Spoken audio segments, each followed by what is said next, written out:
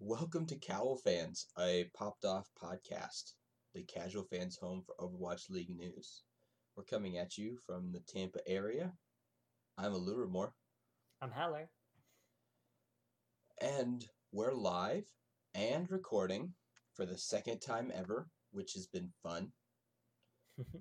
So for all of those watching us live on Facebook, which is none right now, we appreciate you. And for those of you who are watching us who are listening to us via a podcasting platform, you are the bulk of our audience, and we love you the most. Take that, Facebook. Take that, Facebook. Also, YouTube people are cool too, but I didn't forget about you. There's like six YouTube people a week, something like that right now. It's not very many, but it's okay, because we did this for fun, and it's still fun. Yeah. Yeah, and so we're glad that we could be of assistance to all of you other casual fans. Not Haller.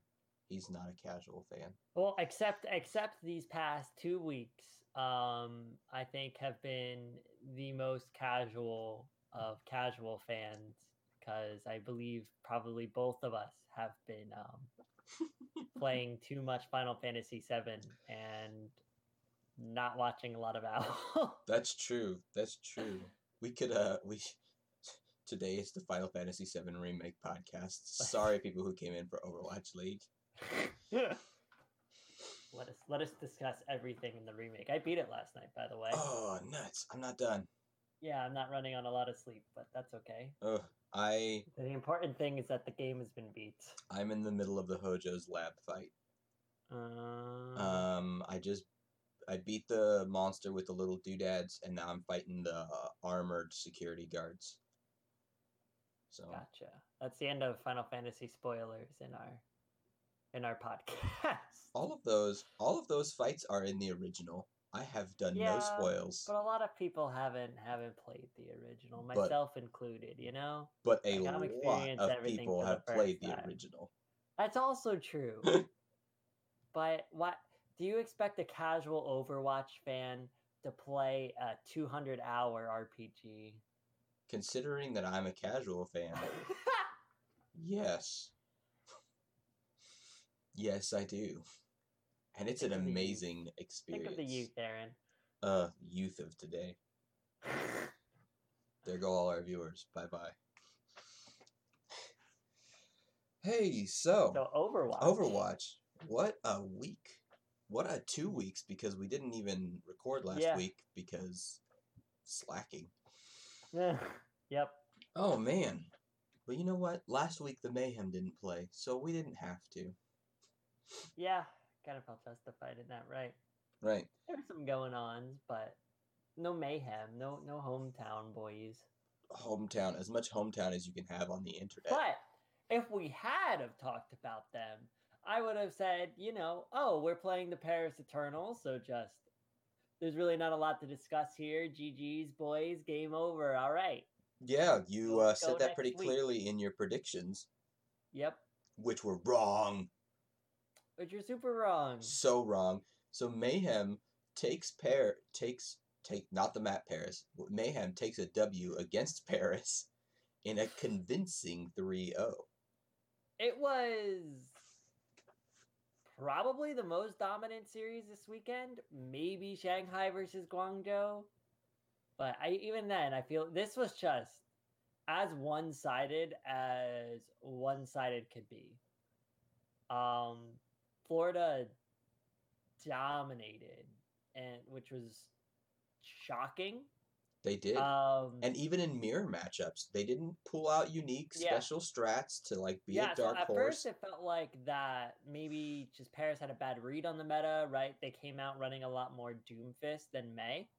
And it felt like, okay, maybe Florida's just beating them because they have the superior comp, right? Think back to LA Valiant versus San Francisco Shock. Right. When they first beat them. But then they started doing the mirror matchup, and we know it's not like we haven't seen proficiency in these different areas from the Paris Eternal, right? Like, we know they have a good double shield. We know they have a good May.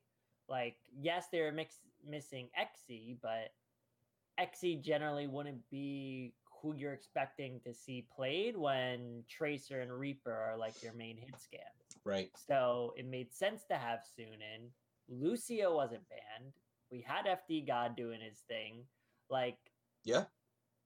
everything felt like Paris should be able to play this comp. But Florida were just making fools of them. And that's really all there is to it. Florida came out and beat Paris. Florida did better than Paris in the same things that Paris was doing, and Paris really didn't stand a chance. They really didn't. As much as I hate it, you have to take this match with a little bit of a grain of salt, because if you remember back, like, I think it was the last homestand week, Paris also got 3-0'd convincingly by the Houston Outlaws. It's true. Right? And then the very next day, took the Philadelphia Fusion to map 5. Yeah. So this is definitely a good step forward for Florida, and we looked really, really clean. And if you remember that Houston matchup, it did happen to be a weird weekend where all the stars aligned for Houston. I feel like that's, the skills that Houston displayed against Paris when they dominated them were very niche, right? They just kind of did their own thing. They did like Sombra Doomfist, like they just had everybody on their best heroes and just were able to do it. Right. Versus Florida, who was playing the meta and playing great with amazing synergy.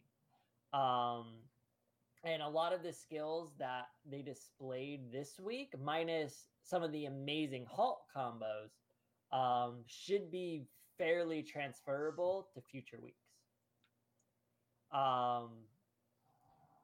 So like their may play, their walls, their initiations with walls, a lot of it hopefully should be able to transfer in. I do think to the future Reaper play.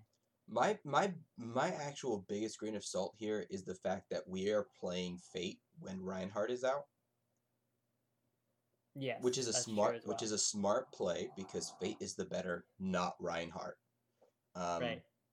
But that also kind of shows a little bit of the limitations of our current Reinhardt player and his mindset. I feel like Karyan is a little bit of our weak point, and we've mentioned that before, that he has a hard time hitting his W key on the Reinhardt.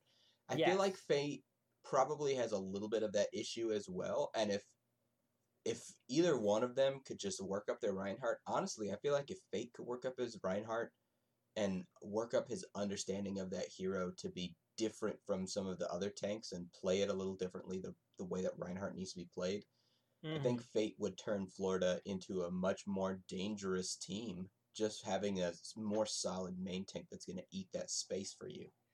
Yes, because it felt like we were a lot more aggro, and Kuki talks about it in their little post-match Twitter video thingamabobber. Right. Like, one of the things they were focusing on this week is playing higher tempo, is playing more aggressive. And you definitely saw that. We were constantly taking initiation. We were controlling the tempo of the match. And a lot of that was Fate. Fate as well, like with those halts, right? That takes some good shot calling. Like, it felt like we had good shot calling that hasn't quite been there. Like, up until this point, we felt like a team with a lot of good pieces that isn't quite gelling. Yeah. This weekend was just boatloads of synergy. It felt really good. So I think Fate would be the right choice, especially with Karyan in the past, tends to be very defensive. He likes to jump backwards with his shield a lot, right? He's afraid about getting out of position and accidentally going down, but sometimes you need to have that aggression and that confidence to overwhelm another team, right? To take a right to their face and be like, I know I can beat you, and then do that. So I think Fate, if he can play the Reinhardt proficiently, should be the better choice. Like, right. Fate was the Korean World Cup main tank. Like, you don't set yourself that apart from other players in South Korea without being an absolutely incredible player, right? So Right? I would love to see more Fate, I think. We'll have to see next week if he stays in. We don't even know who we're playing next week yet. I assume we're going to have a match because we had 2 weeks off just a couple weeks ago. Right. But we'll have to see. But that's where we're really going to be tested, right? Like, okay, we came out, we beat Paris. Can we do it again, or are we going to be taken to map 5 by the Toronto Defiant? Only time will tell, honestly. Yeah. But talking about getting taken to map 5s, Dallas Fuel come out of the gates looking pretty good this week again and take the shock to map 5. Yes. So Dallas confuse me. I still can't figure out what I think of this team. Their DPS players are ridiculous. Mm-hmm. But like this week was just weird, man. Like they were running Genji a lot, like a lot of Genji. And like it didn't feel like it was working, but they were winning.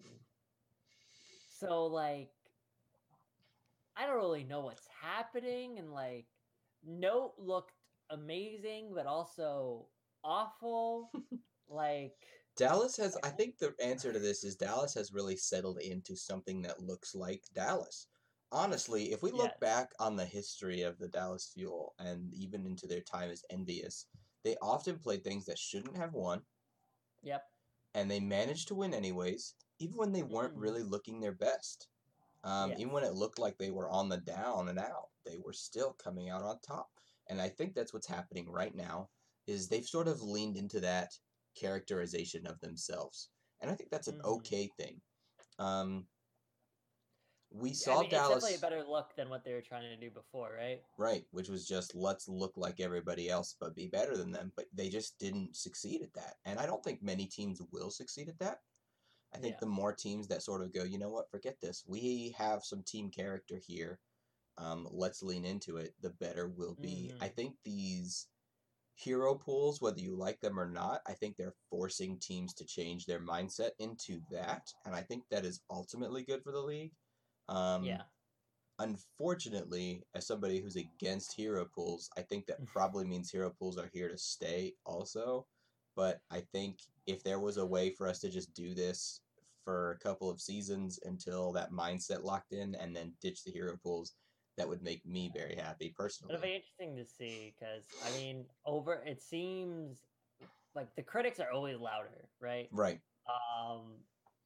But it does seem like there's a lot of criticism against hero pools in the larger community and not a lot of support for it. So it'll be interesting to see if they do stick around. I'm kind of confused on them. I don't really know how I feel. I don't love the concept, but I understand why it exists. Right. And like I just said, I love what it's doing to our teams right now. But seeing these interesting colors like Dallas Fuel running Genji, focusing a lot more on Tracer, like that's been interesting.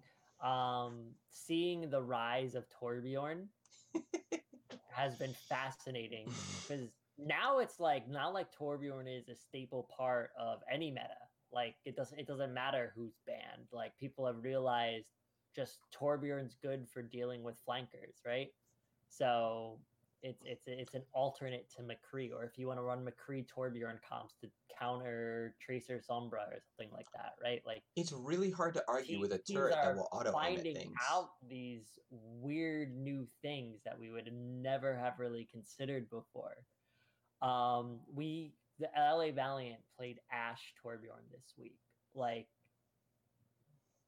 talk to anybody who knows anything worth their salt about Overwatch and professional Overwatch and ask them if Torbjorn Ashe would ever be meta. And unless there was some kind of major rework to either character, people that's just a laughable concept. But LA Valiant nearly beat the LA Gladiators with it. It's just it's very interesting to see more teams find their unique colors. And it doesn't always work. Sometimes teams pull out unique strats and they just get dumpstered by the Mm-hmm. meta, right? Yeah. But some teams, LA Valiant, Chengdu Hunters, as always, um, your Dallas Fuel, these three teams, I think especially, are able to take these wacky comps, and you just don't know what you're gonna get from them from week to week. Like, yes, they might just get rolled one week, but the next week they might be able to hang with the best. Right. So it does make for a much more exciting league. Like it feels like there's a lot more parity. It takes a little bit of away of those epic juggernaut matches, like your Vancouver Titans, San Francisco Shock matchups of last season, right? Right. It does feel like we're kind of lacking those big hype matchups, and a lot of that is probably due to just COVID, regional things, lack of stage playoffs. There's other factors affecting Sure. the lack of those sorts of matches too. Sure. But um, yeah, I mean, it does seem like it makes matches more interesting in general because you want to see what the new meta is going to be, and then it does feel like there's a lot more upset potential any given week. Yeah, it's tough. It's a hard thing to find. Um, I'm with you on missing those juggernaut matches. I think seeing the best, the obvious, no doubt about it. These people are the best in the league right Right. now. Be pitted against each other in these epic 5-7 humongous games was just amazing, and Mm-hmm. that's kind of impossible right now. Just because you Yeah. don't know how the meta is going to affect the teams week to week. Um, Hopefully, we wind up with playoffs on LAN, and we wind up getting enough playoff time to develop that. Yes, Would be because really hero pools will be nice. gone for playoffs too. So Right. So that hopefully we at least get like a couple like Atlanta Reign versus San Francisco Shock level hype matches, New York versus Vancouver, right?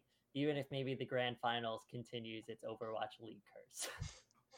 right. So yeah, But I think the way they're doing it is probably the best way to get a little bit of both worlds in there. But I still mhm, I still I'm just gonna land on this again. I like what's happening because of the hero pools. I just don't like the hero pools. So I hope that they yeah, can be a temporary thing that causes teams to go, oh yeah, if we think outside the box a little bit, we'll probably wind up doing better in mhm, the long haul. And I think that would be really, really great. Create some much better underdog storylines as well for the league, I think, for those kinds of things going on, especially in something where there's consistent metas, these teams that are consistently doing well, and then a team can come up from mhm, behind and go, "Hey, we figured this weird thing out. Let's do this." yeah, Which we kind of saw a little bit last year when the Shanghai Dragons started dominating against Goats before we yes. pushed two two Stage two out. three was very odd. It was amazing, honestly, It was really and interesting. Yeah, yeah. So um, we kind of touched on the battle for LA already. Let's move yeah, on to our Pacific teams. And there is one team in particular, Haller, that you wanted to yes. talk about. Yeah, so there definitely feels like there's a top dog in the Pacific East, if not in the Overwatch League right now. They're the only team that seems consistently dominant against their all of their competition in their region, and that's the Shanghai Dragons. The Shanghai Dragons are out just rocking and socking some people. If you don't get to watch the Pacific matches, I'd actually highly recommend because of the Final Fantasy VII situation. I have not been watching full matches as much, but the Overwatch League YouTube posts like those it's action highlights that are like 15 minutes long. It's a really nice way to like experience a match while not taking up 2 hours. Would recommend it. They're very good, but if the Shanghai Dragons are just dominating, and if you haven't been watching, they're not playing exactly who you'd expect. Like we were just mentioning their stage 3 rise, and you remember that they were able to beat teams like the San Francisco Shock because of their ridiculous play of DM and Ding, right? And they had Youngjin back then as well. But really, it was like DM and Ding just dominating everybody, right? They don't even play DM and Ding anymore, which is bonkers. Like they played Ding a little bit yesterday, but for the most part, they just play Lip and Fleta, and they just destroy people. Void just rocks everybody's world. EJ Gone is a ridiculous Lucio player.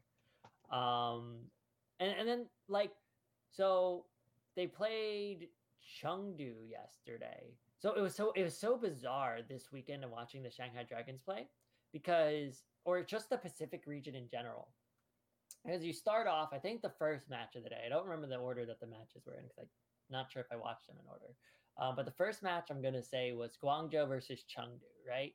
And it's just really weird. It's like Sombra Tracer versus Sombra Pharah a lot was the big matchup. The Sombra Tracer surprisingly coming from the Chengdu Hunters. And it was like a lot of dive. Ameng was playing Winston for like the first time in his professional career. He just was like, all right, I'm playing Winston now, and we're going to dominate the Guangzhou Charge. And then the next match you watch, Shanghai Dragons are playing it's like nothing but double shield Mei Reaper. It's Hangzhou versus Shanghai. And then the next day, Shanghai plays Chengdu, and they're like, all right, we're just going to play Pharah the entire time and beat you at your own game. They played like basically their B squad, with the exception of Gaguri, right? They played Fearless instead of Stand One. They played Luffy instead of Izayaki. And yes, I did have to listen to a new set of casters say Luffy the entire time, and it was dreadful. They played someone else who was weird too. EJ Golden was in. Oh, Ding was in instead of Lip, which is weird to say. Ding's your B squad, right? Yeah, like his Pharah, was he the Pharah? He was the Pharah. That makes sense. That makes sense. He is. Yeah. His Pharah is outstanding. Though Jinmu, despite everything in that match, and the Chengdu Hunters did get rolled pretty convincingly by the Shanghai Dragons, I think Jinmu still won the Pharah matchup. Jinmu was ridiculous. Like, I would highly recommend going back and just watching the Dorado match and watching Ding and DM like just duke it out with the Pharah duels. There's one point where Jinmu is at like basically like point A, where you like cap point A on Dorado, like right around those walls where kind of like the Widowmaker likes to chill on that bridge, right? Mm-hmm. And then Ding is across the map, by that little cubby hole building where there's the bank vault, and the back room with the mega health pack. So they're like on opposite sides of basically point B from each other, and Jinmu fires 2 rockets.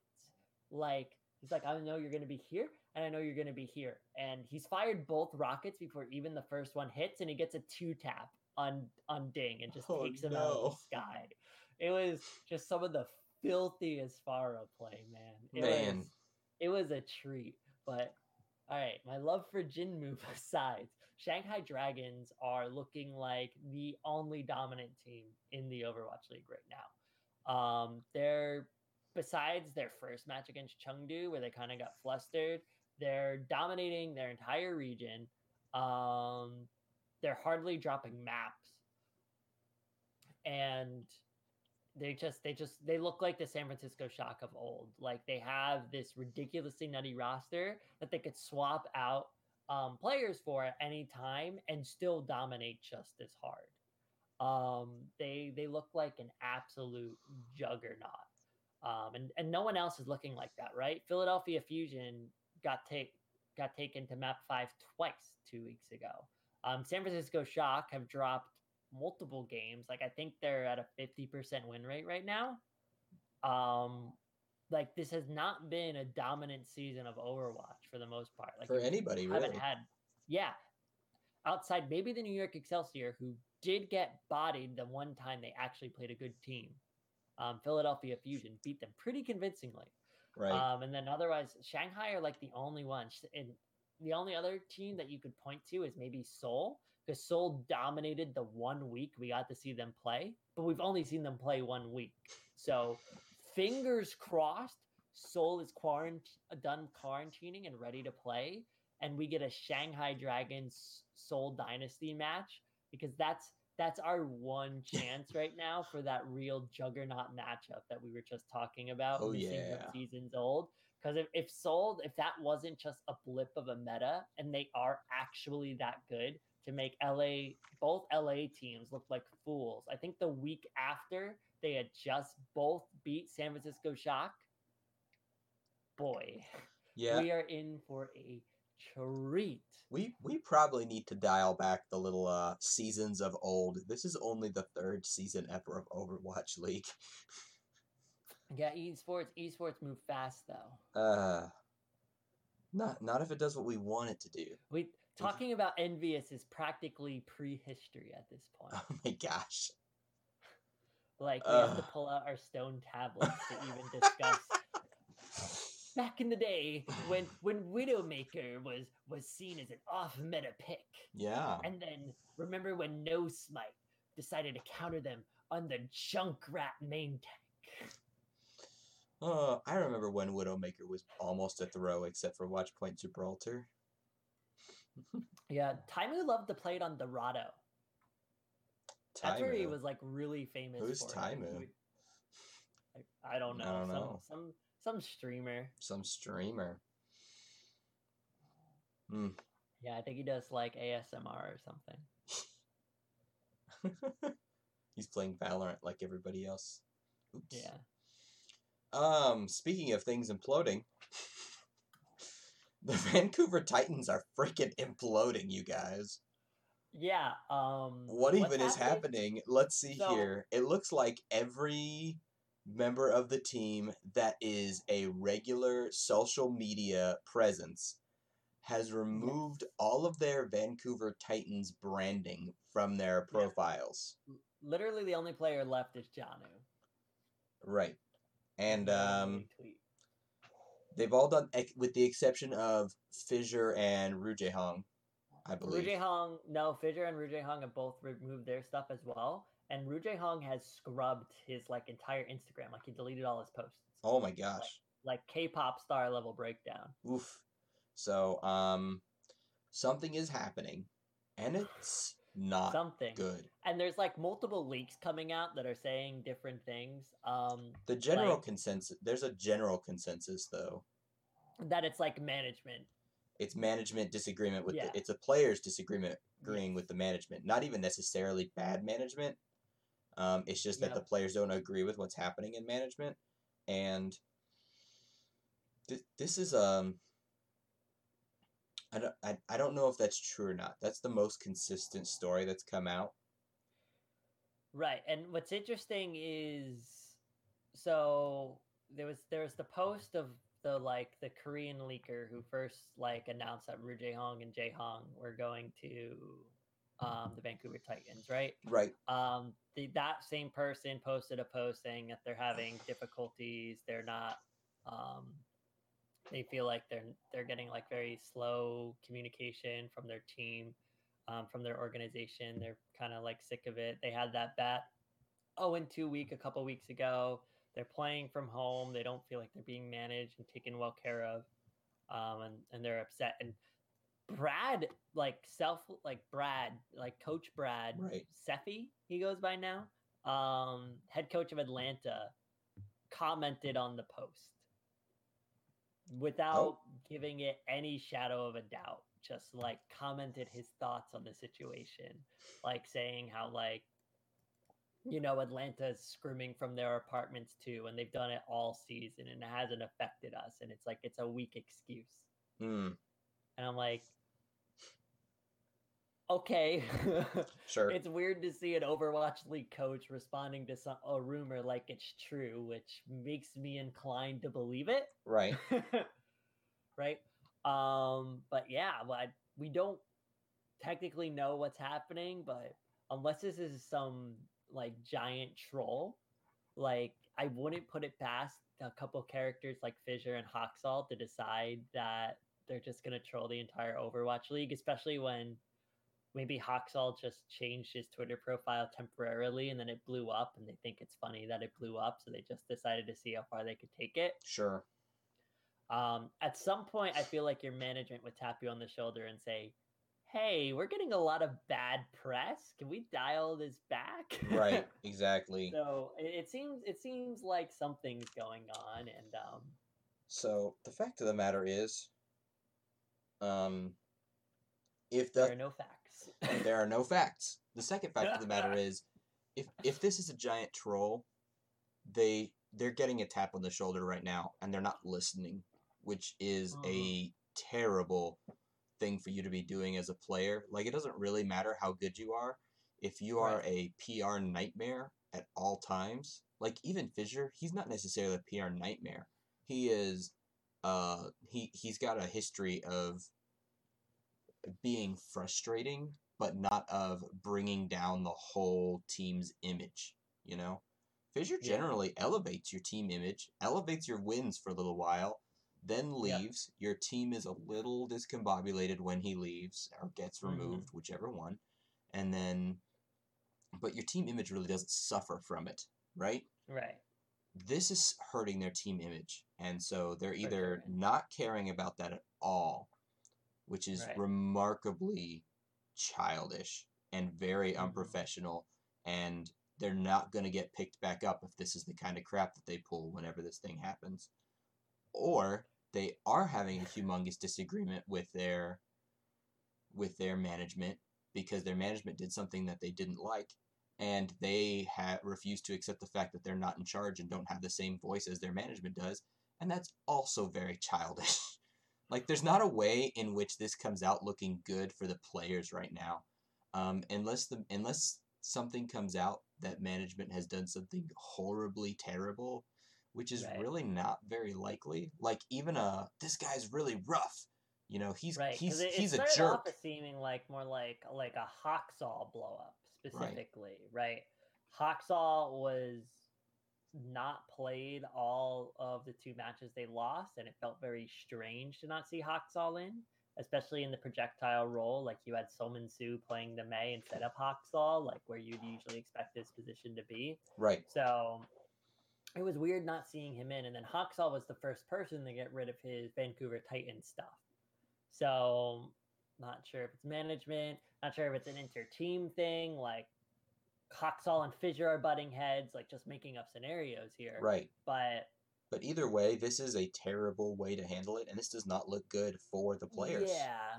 And Vancouver Titans need to say something like as an org sooner rather than later. Well, because like it's not a good look for your org. It's like your fans are wondering what the heck is going on. Well, Vancouver Titans is going to try and handle this in-house first. If they can't handle it, probably. If they can't get the team to chill the crap out, they're gonna have to wind up doing is a wholesale clean out. And which is a whole nother thing, especially considering like we're in a global pandemic. Right. Like, one of the interesting things that we haven't really talked about, but is an interesting talking point, is you can't really make mid-season pickups right now because you can't get them to you. Right. Which is a struggle. So a lot of those teams that we're banking on mid-season pickups can't do that. If you lose your entire team, what do? Just sign whatever over contenders team that happens to have players that are all over 18 that can fill in your gaps, and just sign all of them at once and just last the season out just so you have something going on. It's not a good situation at all, and you know, if it unless it comes out that the management has done something really terrible, the players are the ones in the wrong here. And it could come out that the management has done something really terrible. We've seen players be in the wrong before, and then they join a 4th team. So I think it'll affect some of their careers, like your less skill, like your Sominsu of the world. Like Sominsu feels replaceable, right? I'm trying to think of who else. A lot of the other players are really, really, really excellent. Stitch, maybe. Um, these players, but like players like Haxall, who are like clearly one of, if not in the argument for best player in the world, even if they throw these fits and it's not going to be a good look for them and they're going to not get as many opportunities, I think they're still going to get opportunities. They may, but if this is the kind of fit that they throw that brings bad press to their organization, they're not going to get very many. Mm-hmm. If Fissure brought this kind of bad press to the organizations, it would be a different story. He wouldn't be on his fourth team. But he really didn't bring bad press to his orgs. He just brought bad press to himself. Yeah, I mean, he kind of did to Gladiators when he decided to not play in the playoffs. Kinda. I mean, that's a similar situation. Yeah. Ish. Well, I mean, and even that has at least some people saying, oh, Fissure decided he wasn't going to play, and others that apparently their coach or management or somebody came out not terribly long afterwards and said, nope, that was our decision as a team to bench him. You know, like, yeah, yes, there's some face saving that happened there, and it really could go. Yeah, there is face saving happened there from somebody. I'm not sure which side that face saving was going on for, but it happened. And it really was a situation that could go either way. And so I don't feel like he brought as much bad press to his organization as, oh, the entire team is revolting against the management. Like, right. You don't revolt against your management. You signed a contract, and they're the boss. That's what happens when you sign a contract. You know? Mm-hmm. So. Yeah. Yeah. Do we miss anything important? Gosh, there's so much to happen. No, I don't think so. Yeah. Check standings. They're at this point, standings are really the only thing that matter.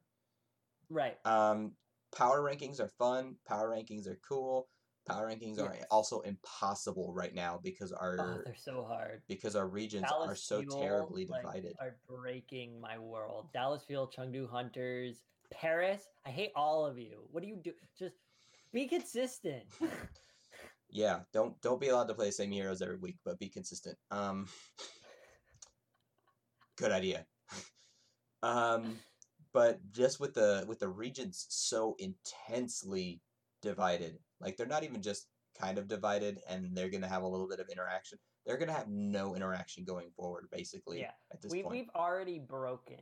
I don't know if I mentioned this on podcast yet. I think you did, but I know I tweeted it. Oh, that may be what it was. We've broken the rule of how the season schedule is supposed to work. You're only supposed to play 2 teams in your conference, and then or play 2 games against teams in your conference, then 1 game against teams out of your conference. Right. We have broken that. We have played more than 3 games or more against teams in the same conference. So the season's dead. It's very likely, well, not like dead. It's not dead. You know, but like that goal of the season is dead. There's a very good chance that when this season wraps up and the final standings are done, we will have teams that have not played other teams.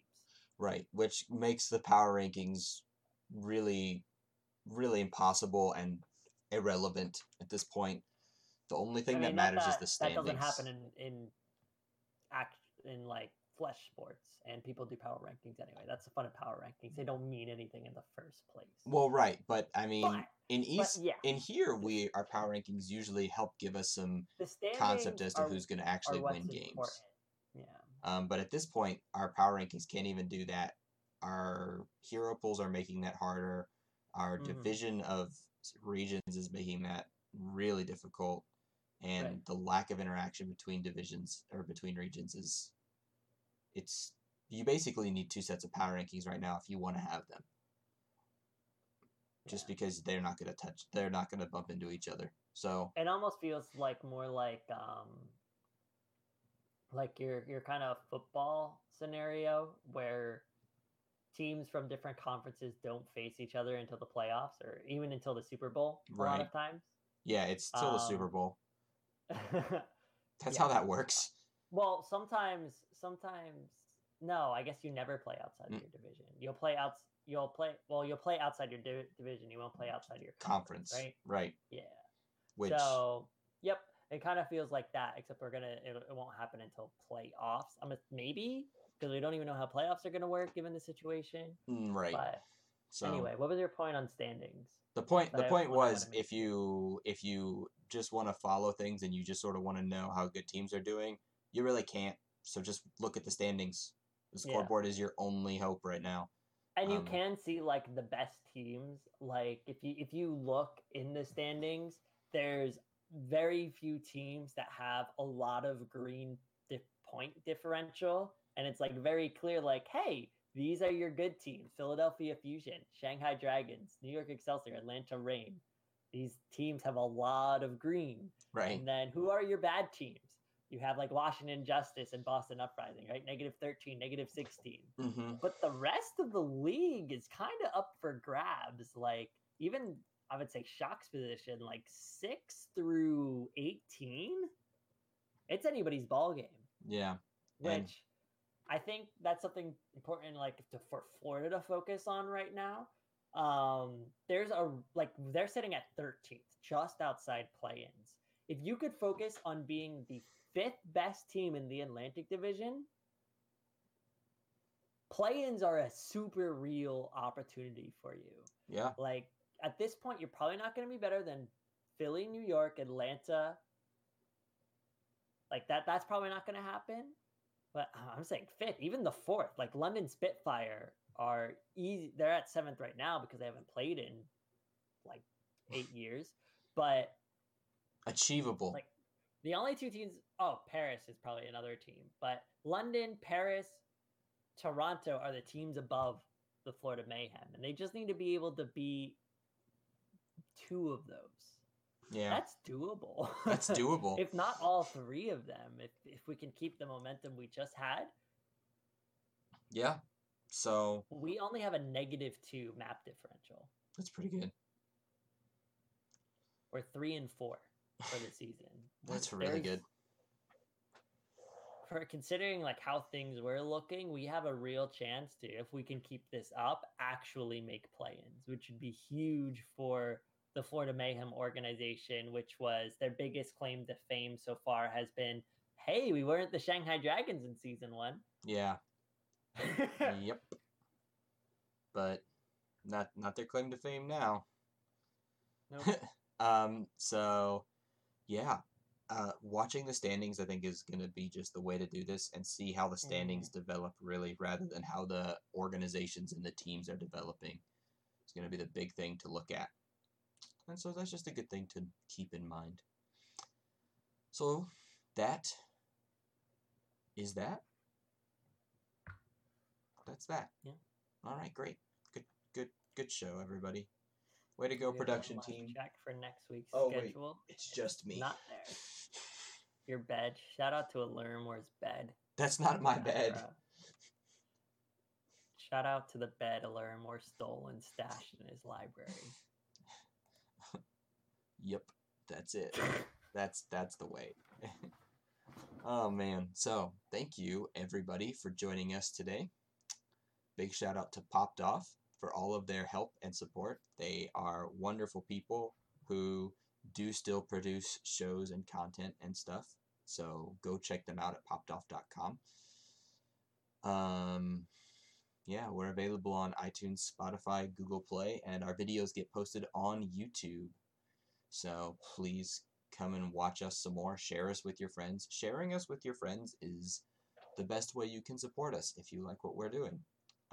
Because we don't get paid from this, so the only way we know that people like what we're doing is that they just watch it, and that makes us feel good.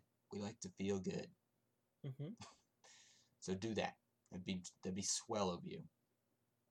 All right, so that's that. Oh yeah, check us out on socials. Obviously, we're live on Facebook. We have a Twitter. If you're up at 7 in the morning Eastern time on a Monday. If you're up at 7 in the morning Eastern time on a Monday, you probably use Facebook. So come check us out. Yeah. Okay, that's There's it now. a lot to unpack right there. There was. That's it now. Okay, so I'm a Luramore. I'm Haller. We'll see you next week. Bye-bye.